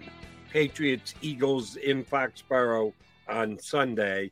Adam Kaufman, sports director for iHeartRadio, WBZ in Boston, is going to jump in with us here in just about 5 minutes. Also does a podcast called The Gambler. Does some work for DraftKings up there in Boston. So I'm going to, before we get Adam on, and I may reprise the question for him, I'm going to ask you, Johnny Mac. Over under. I'm setting it at 1.5 for the Eagle game against the Patriots on Sunday. Tush pushes by the Philadelphia Eagles. I can't remember the last time we discussed tush push. Oh, it's the only thing we discussed for I was hoping days the on NFL. I was hoping the NFL would ban it, so I didn't have to discuss it anymore. I agreed with you. I get it. Again, do we want to have the whole conversation again? It's in. Whether you like it or not, whether I like it, whether it's aesthetically pleasing, whether it's truly football, whether it's rugby on steroids or whatever, let's put that all aside. All I need from Johnny Mac is under, over, 1.5 pushes. Over. I mean, they're going to use it. My larger point, because people don't listen, so they don't understand. The Eagles are getting a quarterback sneak anyway. So I think if they banned it, it would have been an advantage for the Eagles. I think other teams are going to copy it now. I agree with you. And they're going to have less quarterbacks inclined to get it in the original sneak, and now it'll be easier for them. The Eagles are getting it anyway with Jalen. So I think the push-tush is a lot of histrionics from the Eagles standpoint because they don't need it. And I think, it's counterintuitive, but I think them banning it would have actually helped the Eagles. I agree that other teams could potentially do it to them this year because they got a quarterback who is more helped by the push from behind. Jalen Hurts doesn't rightfully need it. And the other reason why I think you're dead on about going over the 1.5, I thought about setting it at 2.5 to maybe make you think a little bit. Who's the Eagles punter again? Oh, that's right. They put out the depth chart yesterday, and they left that P line completely blank. They don't have a punter as of right now on their 53-man roster. They will have a punter. I guarantee you. There's somebody. And at this stage, it's got to be Sippus, right? Well, they moved up practice to 10:45 today because of the heat. So we'll know by about 10:40, I would say. They will announce if they're going to make any roster moves. They will announce them before practice. Right before practice is typically the Eagles' way of doing things.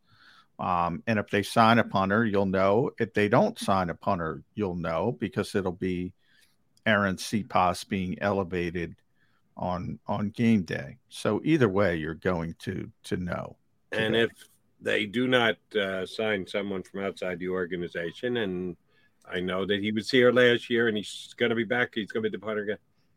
You can't believe they're brimming with confidence on dropping back the punt if they can't even find a roster spot for Mr. Sipas. And I know how he likes, kind of like Nick, likes that competitive advantage. Ooh, who am I going to call up from the practice squad? The unknown. No, we know what Sippus is, and it's not going to be great, which just gives them that much more onus to go for it on 4th down. And, yeah, I think John's got an easy winner there at over 1.5 for tush pushes for Jalen Hurts in the opener. All right, coming up next, Adam Kaufman from iHeartRadio, sports director up in Boston and host of the Gambler podcast. We'll run an under, over, or 2 by him. Adam Kaufman from Boston joins us next here on Birds 365.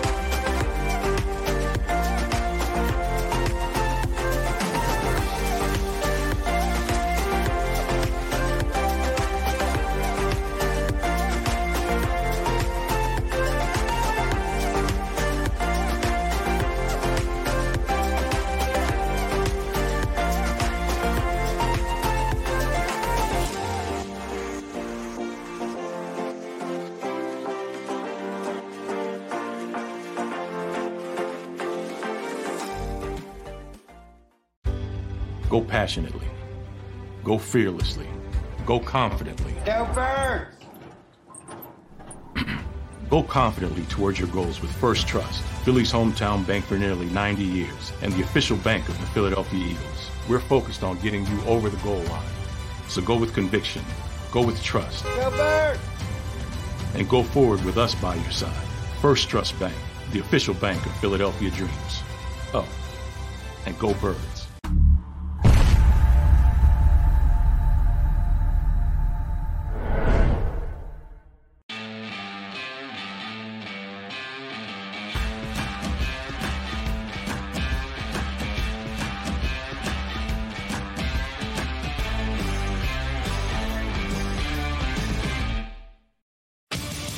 The greatest fans on earth. It's a bold statement, but would you expect anything less from Philadelphia? 58 years of heartache creates a toughness, a grit, a resolve not found in most. Sure, our prayers were answered, but now that we've had a taste, we're looking for more. Pondley Hockey, official partner of the Philadelphia Eagles. Go to get your game on. Go for the beers. Go for the cheers. Go for the hit and the hits. Go for the stakes and the stakes. Go to get your parlay on. Go to get your party on. Go for the scene. Go for the screens. Go for the gallery. Go for the win. Go to Ocean. Visit theoceanac.com to plan your visit. EAGLES, Eagles.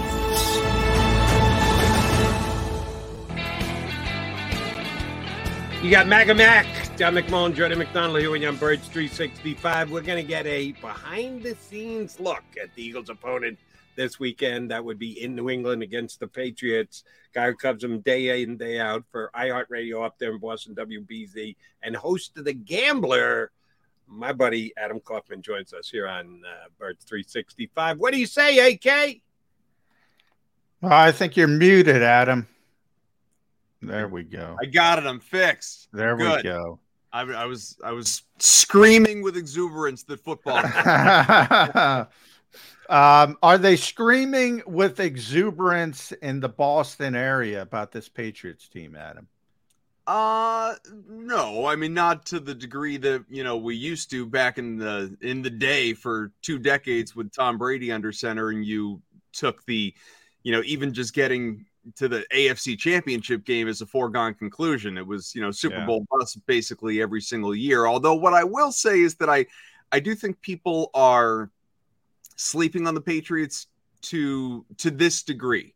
They have the potential to be a playoff team. They could sneak in as a wild card team. They are not necessarily going to be the, dead last in the AFC East as everyone would presume them to be on paper, because I just think that they've improved in some key areas. Most notably, they actually have an offensive coordinator running the offense. Imagine that. So I think novel idea. That's a good way. I know. I think we're going to see some strides for Mac Jones under Bill O'Brien. I think he's got some decent pieces around him. Not great, but decent pieces. And I just think that, like DraftKings is as low as I've seen the over-under for this team, the win total of 6.5. That to me is just utterly I'm going over. I'm going disrespectful. over. Okay. Without a doubt. I mean, you have to go over 6.5. Like Bill Belichick coached a Cam Newton-led team to 7 wins. You're going to tell me this team can't win 7? Well, no, Adam, real quick before you jump in, Jody, because I always thought, and I was woefully wrong on this, when the Eagles won Super Bowl 52 over the Patriots, obviously, I'm like, all right, we're in this town. Lifetime dispensation for Doug Peterson. I was wrong. It took 3 years, and he's out of town. Now, Bill Belichick, I look at that from the outside, and I'm like, all right, this guy can do whatever he wants. I don't give a rat's ass. Where are the Patriots fans when it comes to Bill Belichick? Is there that sort of groundswell of he can't win without Tom Brady? This is the greatest coach of all time. I opened the show saying this. Where are Patriots fans with Bill Belichick? So, I mean, I couldn't give you percentages, but I will tell you there's certainly still a segment of Patriots fans, and it's not small, that is, hashtag in Bill we trust. That's something that's been said around here for a long time. Bill can do no wrong kind of thing. Even when he does, Bill can do no wrong. But then there are absolutely people that, if you will, chose Tom Brady in the divorce. And so when those two went their separate ways, especially when Brady won right away in Tampa and had two very productive seasons for that club, there are people that just are very down on Bill Belichick, ready to move on. They look at it, they say he's a 500 coach without Tom Brady. He hasn't won a playoff game since Brady left. They've only been to the playoffs one time. Bill, the GM, year after year is screwing Bill, the head coach, and they're ready for a change. And so I would say neither side is unanimous by any stretch, but both are pretty vocal. And I think in part because you have at owners meetings every single offseason these kind of subtle suggestive digs from owner Robert Kraft saying that, I'm tired of this. I expect us to win. And people are like, I don't subscribe to the belief that Bill Belichick is on the hot seat per se, but there's only so much longer what has been happening for the last few years can continue before Kraft would feel compelled to make a change. No, thank you for going there. Exactly the question I was going to ask. The one Patriot fan who counts more than anybody else, Mr. Kraft, what does he think? And you're saying he's dropping hints. He's not dropping bombs, but he's dropping hints, which makes this a very intriguing season for the Patriots. Judging from afar, you're there, we're not, but I'm checking the secondary ticket market, and the price for this game is still outrageously high. And I make that because not of the groundswell of we're going back to the Super Bowl of Patriot fans, but yeah, TB12 is coming back, and we're going to honor him and the like. So the Patriots are not giving up. The fans are not giving up their tickets. Those are selling them for an outrageous markup. What's it going to be like in the stadium when the game kicks off on Sunday, on Brady Day? To your point, it's outrageous because people are hoping that Brady comes out at halftime and is under center, agrees to a contract after Mac Jones struggles or something like that. So, yeah, I mean, this is going to be one of what Kraft has, kind of promised will be many Brady-like celebrations taking part or taking place over the course of the year. So I think that it's I personally, not that my opinion matters, I wouldn't have done it. I don't like the idea of honoring him opening weekend for a 4:25 game when you're hosting the defending NFC champs. You're not even national prime time. You're underdogs, obviously. I think they're just trying to capitalize on hey, Brady retired. We're starting this thing right away. We've got him first. He played in a couple of different places, but he's forever a Patriot. He's going to be here sitting right next to Kraft in the owner's box opening day. It's just, I don't know, if you're going to do it, and obviously you're going to do it, wouldn't you rather do it when you're the Monday night game or the Sunday night game, all eyes on you, and all the broadcast crews can be fixated, and we can be making over-under jokes about number of times that Kraft and Brady are shown together and all of that. Instead, it's, it just feels like it's going to kind of blend into week one, like you're watching Red Zone or something like that. And I don't know. It's a weird decision, but again, it's also not a time that you need to jack up the prices and get everyone all extra amped. You do that for a Texans game mid-season, right? It's the Eagles. It's opening weekend. Like, they're going to sell out. People are going to be there anyway. You don't need Brady to go over the top with that. Yeah, and you probably want a homecoming game too. You probably want to win the game, so it'd be better to wait for the Texans, so-called college homecoming environments. But on the field, Adam, what do you like about this team? What do you dislike? What do you say? All right, this team's really good here, and they got some issues here. So, well, they definitely have some issues on the offensive line and keeping Mac Jones safe and, providing a steady blocking force in the run game from Andre Stevenson, Ezekiel Elliott, who's here as well now. It's going to be a little extra challenging. I still think Stevenson's going to have himself a very good year, and I think Elliott is going to be more than a complimentary piece. I think his addition has been a little bit unsung to this point. But as far as I'm concerned about the defense. I just think that, even last year when they were top 5 or in DVOA and they're just a defense that when I say historically, I mean in recent years, measures up statistically, but when push comes to shove on the field, they don't generally get the job done, especially against the elite teams and elite quarterbacks. I mean, they've been torched all over the place by teams like the Buffalo Bills and Josh Allen. Sounds familiar. That's what Eagles fans say about their defense. Yeah, I mean, mobile quarterbacks get them, it feels like every time out, which is obviously a concern with Jalen Hurts coming in for week 1. So I think that it's, as we like to say sometimes, like the saying paper champs, I think that defense is kind of resembles that, statistically really good, but not always really good in actuality to the eye test on the field. I will say the offense I'm encouraged by. I think that Mac Jones, again, is going to be much closer to what he was as a rookie when he was a Pro Bowler, at least de facto Pro Bowler after enough guys said no, as compared to what he was last year when he was terrible and benched for Bailey Zappi. And again, you now have an offensive coordinator running the offense as opposed to a defensive coach and a special teams coach running the offense. I'd feel a lot better if they had actually gone out and signed DeAndre Hopkins, been willing to pay him and had a legitimate number 1 wide receiver. I don't think they have that.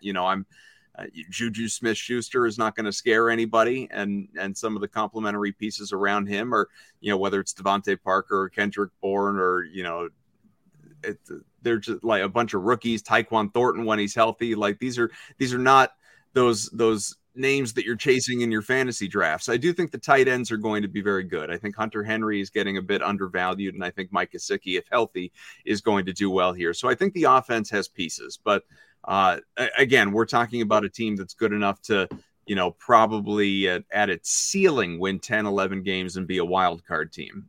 Give me a read on talking about a contender. Give me a read on one of your players, because I thought he was a guy that the Eagles might have taken a flyer on where he was picked in the draft. They didn't address wide receiver at all in this past year's draft. And I was surprised that Kayshon Boutte dropped down to the 6th round. I thought he was an early day 3 pick, and he's still sitting there in the 6th, and the Patriots picked him up. I liked him at LSU. I thought he was a nice little player who got better over time down there on the Bayou. Did he show anything in preseason? I know he made the team. I got to do that first when you're a 6th round pick, but has he got a chance to contribute at all here week 1? What did he show in preseason? So I don't know about week 1, but yeah, Boutte, Pop Douglas, another rookie, Demario Douglas. These 2 guys have been immensely popular in camp and preseason among fans, among the local media, who are down there on a daily basis covering training camp. These are guys that you are hearing about on a regular basis, especially, again, I think with the lack of depth at the wide receiver positions, why they're carrying as many as they are going into the season, including some of these rookies. Now, it's important to remember, if like Patriots fans will remind you of this all the time, this is not a position that historically Bill Belichick has drafted well at by any stretch. That's fair. Like Julian Edelman was a 6th, 7th round or whatever. He wasn't this top tier talent. Now he grew into as I would say, a borderline Hall of Famer, a very impressive player. But obviously, they've not. Anytime they've had an opportunity to draft really well at the wide receiver position, it seems like they've, no pun intended, dropped the ball at that. You think back a couple of years ago to passing on the likes of DK Metcalf and Deebo Samuel and all of these guys that came after them, taking the what's his name that's bouncing around with the Bears now, whose name it is slipping me because he made that little an impression here. So yeah, Douglas. Harry. What's that? Sorry, N'Keal Harry. Nikhil Harry, thank you very much. Yeah, Nikhil and Harry. thank you, and also how dare you for putting, for putting that name back in my head, because now it's going to be there for the rest of the day. Butte made an impression, absolutely. Douglas made an impression. We'll see if any of these guys can do it when it counts. A name in my head, because he's here, and he was there, is Matt Patricia, Adam. So you mentioned him a little bit when you're talking about the offensive coordinator, who technically, I don't know what Matt's title was there. He wasn't the offensive coordinator, but he was calling the plays, which was weird.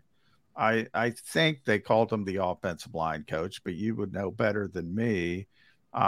What the hell went on there, and why the divorce? I mean, obviously Bill values Matt because I don't know what he's doing here. So it's interesting, the disconnect. I don't know anything about Matt Patricia. What went on?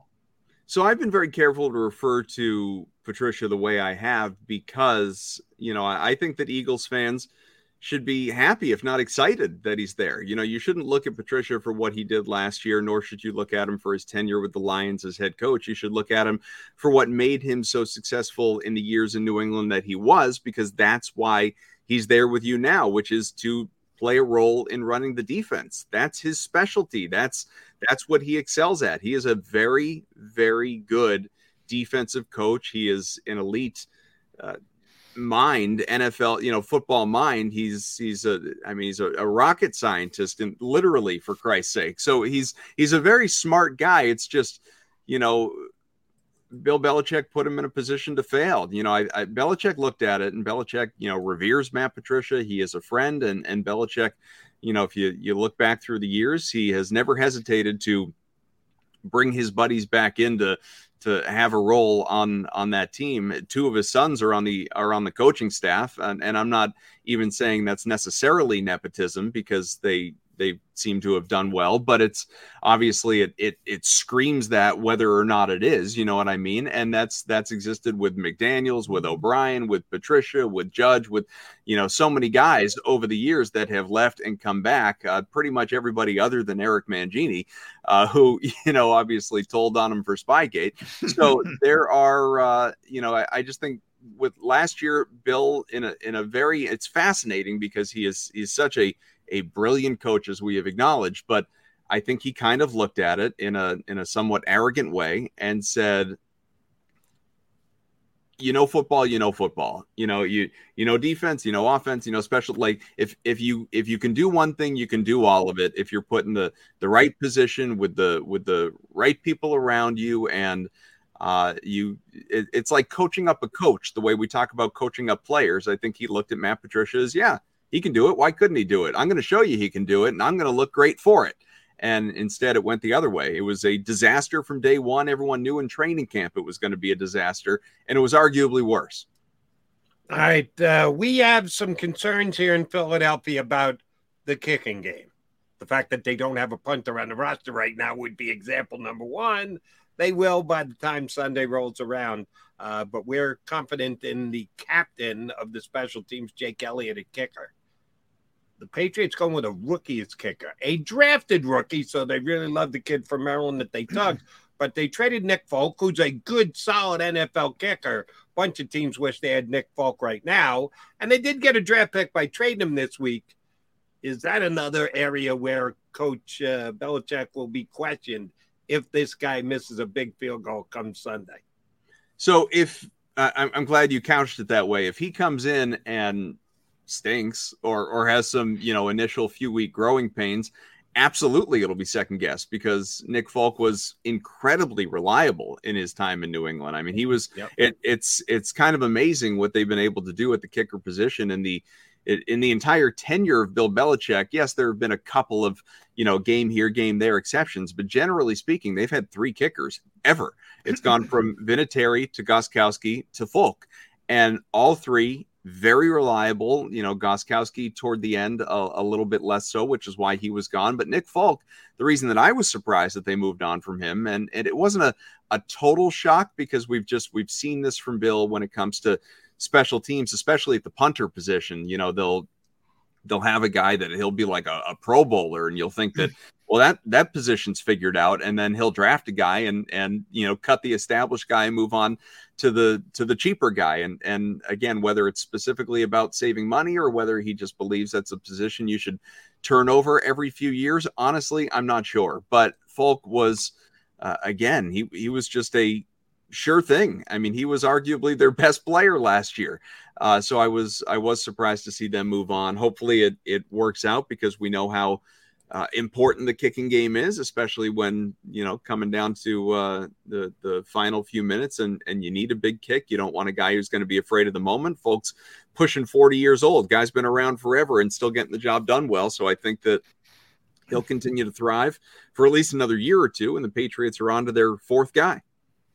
All right. Since Jody went there, Adam, I'm going to continue, because special teams on paper looks like the one issue for the Eagles. Everything besides Jake Elliott, who's a heck of a place kicker. But one, I have to ask you about the punter in New England, because they have a rookie there, Bryce Behringer. Is he left-footed?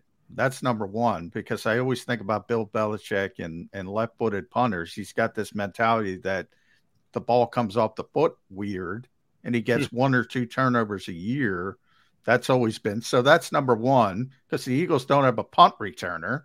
So could this be an issue? Are the Patriots still good on special teams? I love Marcus Jones.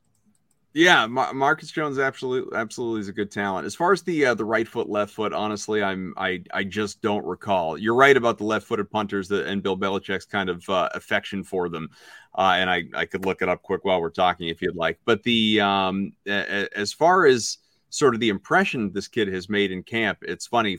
There was about a week stretch where you're seeing beat writers coming out of camp just infatuated, legitimately looking forward to opportunities, at least in preseason games, maybe not so much now when these games matter, but in preseason games, looking forward to the Patriots having to fail on offense and punt the ball away, because this kid was just such a spectacle. I mean, literally like booming it, never mind 60 plus yards, but the height of these punts was something that was getting a lot of people's attention in Foxborough. It was like this guy's going to hit it as high as he is far. I mean, it's like, get your popcorn ready. This is not the bathroom break when the Patriots are punting the ball away. This is the showstopper right here. So I think that some of that is going to dial back in the regular season, because we're going to be sitting there too busy being critical of the offense if they're punting every time.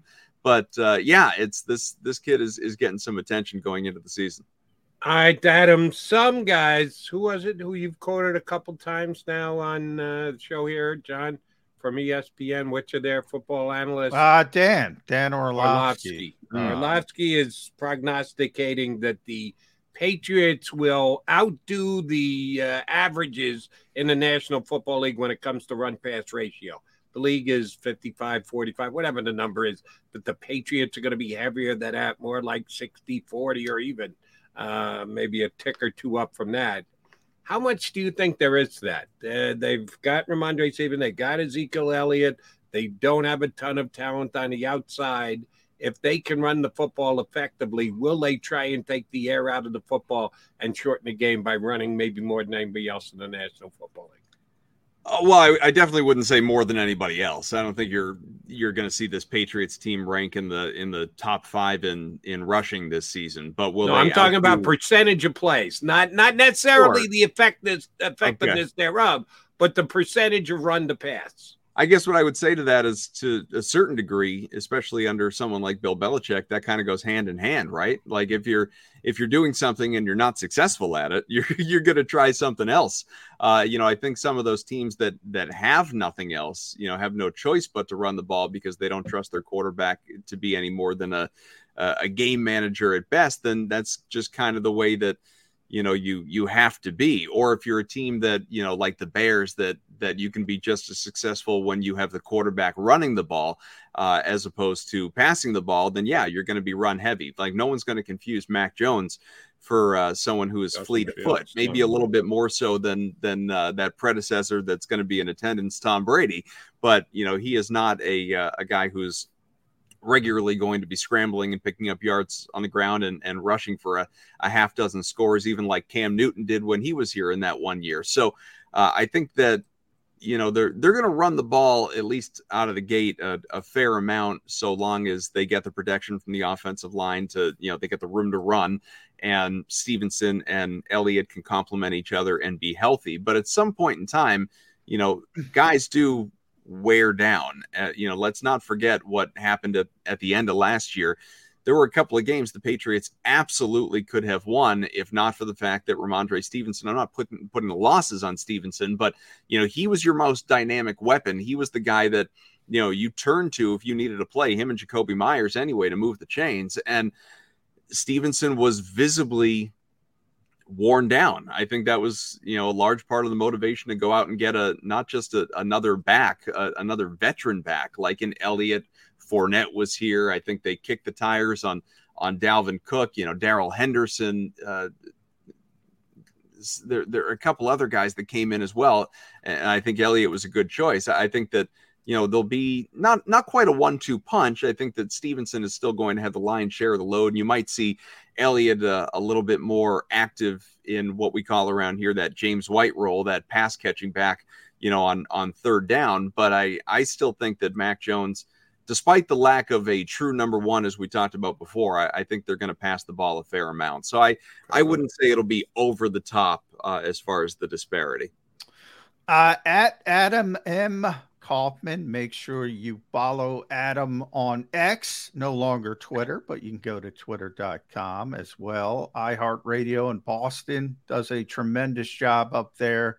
Last one for me, Adam, is if the Patriots win this game, give me the path. How do they win this game? How can they win this game? God. I think if the Patriots win this game, it's going to be a credit to the emotion in the building. It's kind of a lame answer, but I think that, I agree with you. Three for three.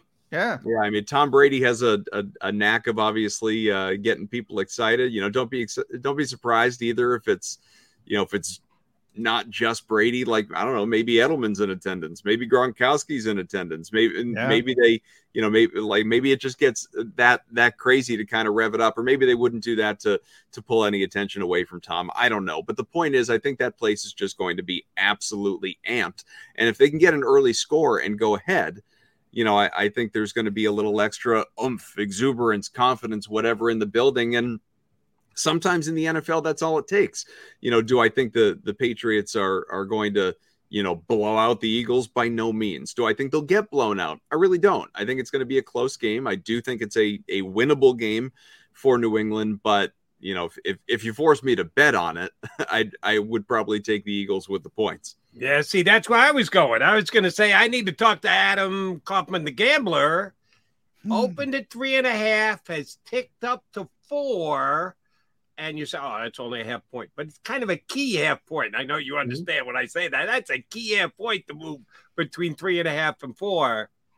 Adam Kaufman, the gambler, is going to take the Eagles and give the 4 points, right? Yeah, I mean, 4 is – let's not forget. I do believe the Patriots are better, absolutely better than they were last year. But they're still not elite. And you're facing the cream of the crop, or one of them anyway, in not only the NFC, but the entire NFL. Team that was just in the Super Bowl and returned all of its important people. So I think, at least, in terms of the skill players anyway. So I think that, 4, even on the road, probably isn't a whole lot to ask of the Eagles. All right. Follow him on X. John always says X. I'm going to keep calling it Twitter, guys. Yeah, good on you. Don't be dictated to by the guy who owns it. He got enough money. You know you can do with his money. Adam M. Kaufman. That's with the M in the middle. You can catch him on iHeartRadio, WBZ up in Boston when you're in the area. Thank you very much for jumping in with us. Enjoyed the game on Sunday. We'll talk to you down the road, bud. Look forward to it, fellas. Thanks, Adam. Adam Kaufman from WBZ in Boston giving us the Patriot perspective for the big matchup coming up on Sunday. All right, he's McMullen. I'm McDonald. Mac and Mac Birds 365. We will come back. We will put a bow on the show. Stay with us.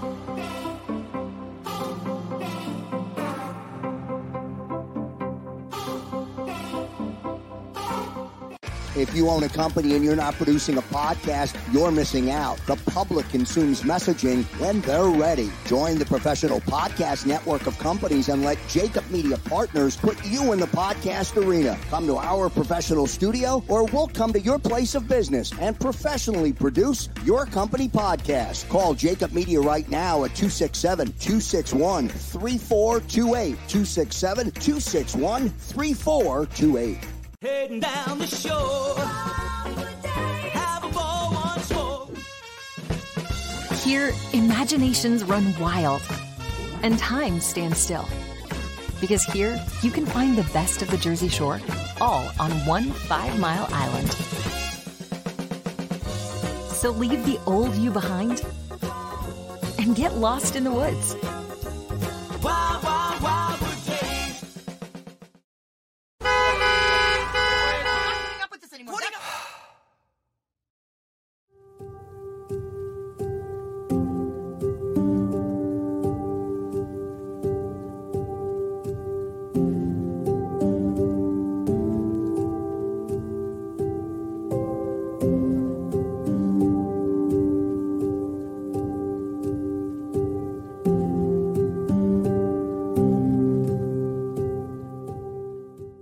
Score and save in southeastern PA and Delaware with Colony Pools this football season, and let the experts close your pool with a custom Merlin safety cover in green for the birds. And if you join our Winter Watch team, we'll give you another 20% off, and Colony Pools will handle it all.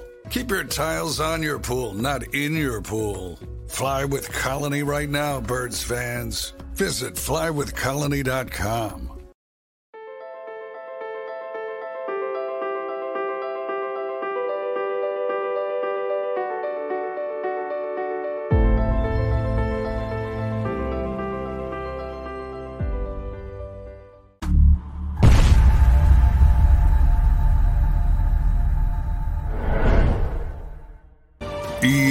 EAGLES, Eagles.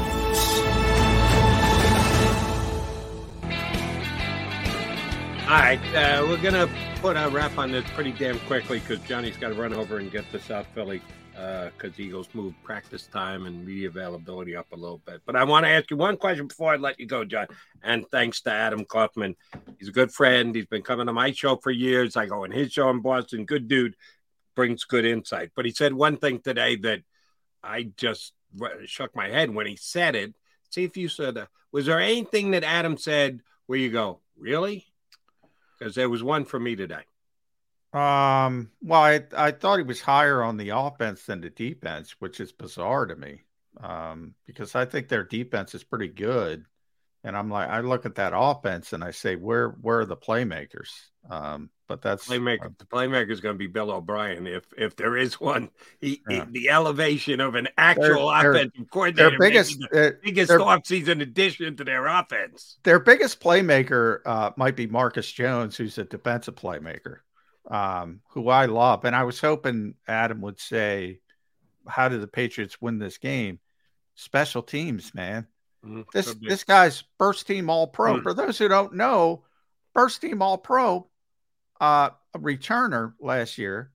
I believe you might remember. I believe it was against the Jets. Oh, stuck into the Jets. Absolutely. Yeah. Brought back a punt. The Jets had the Patriots beat, and he took one back. He is a great player. And, you know, the Eagles don't have anybody covering kicks. Never mind the punter. They just lost the game because of the punter covering.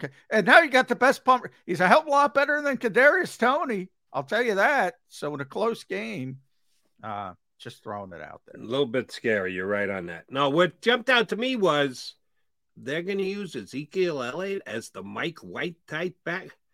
Hello. Ezekiel Elliott had 17 catches last year for under 100 yards.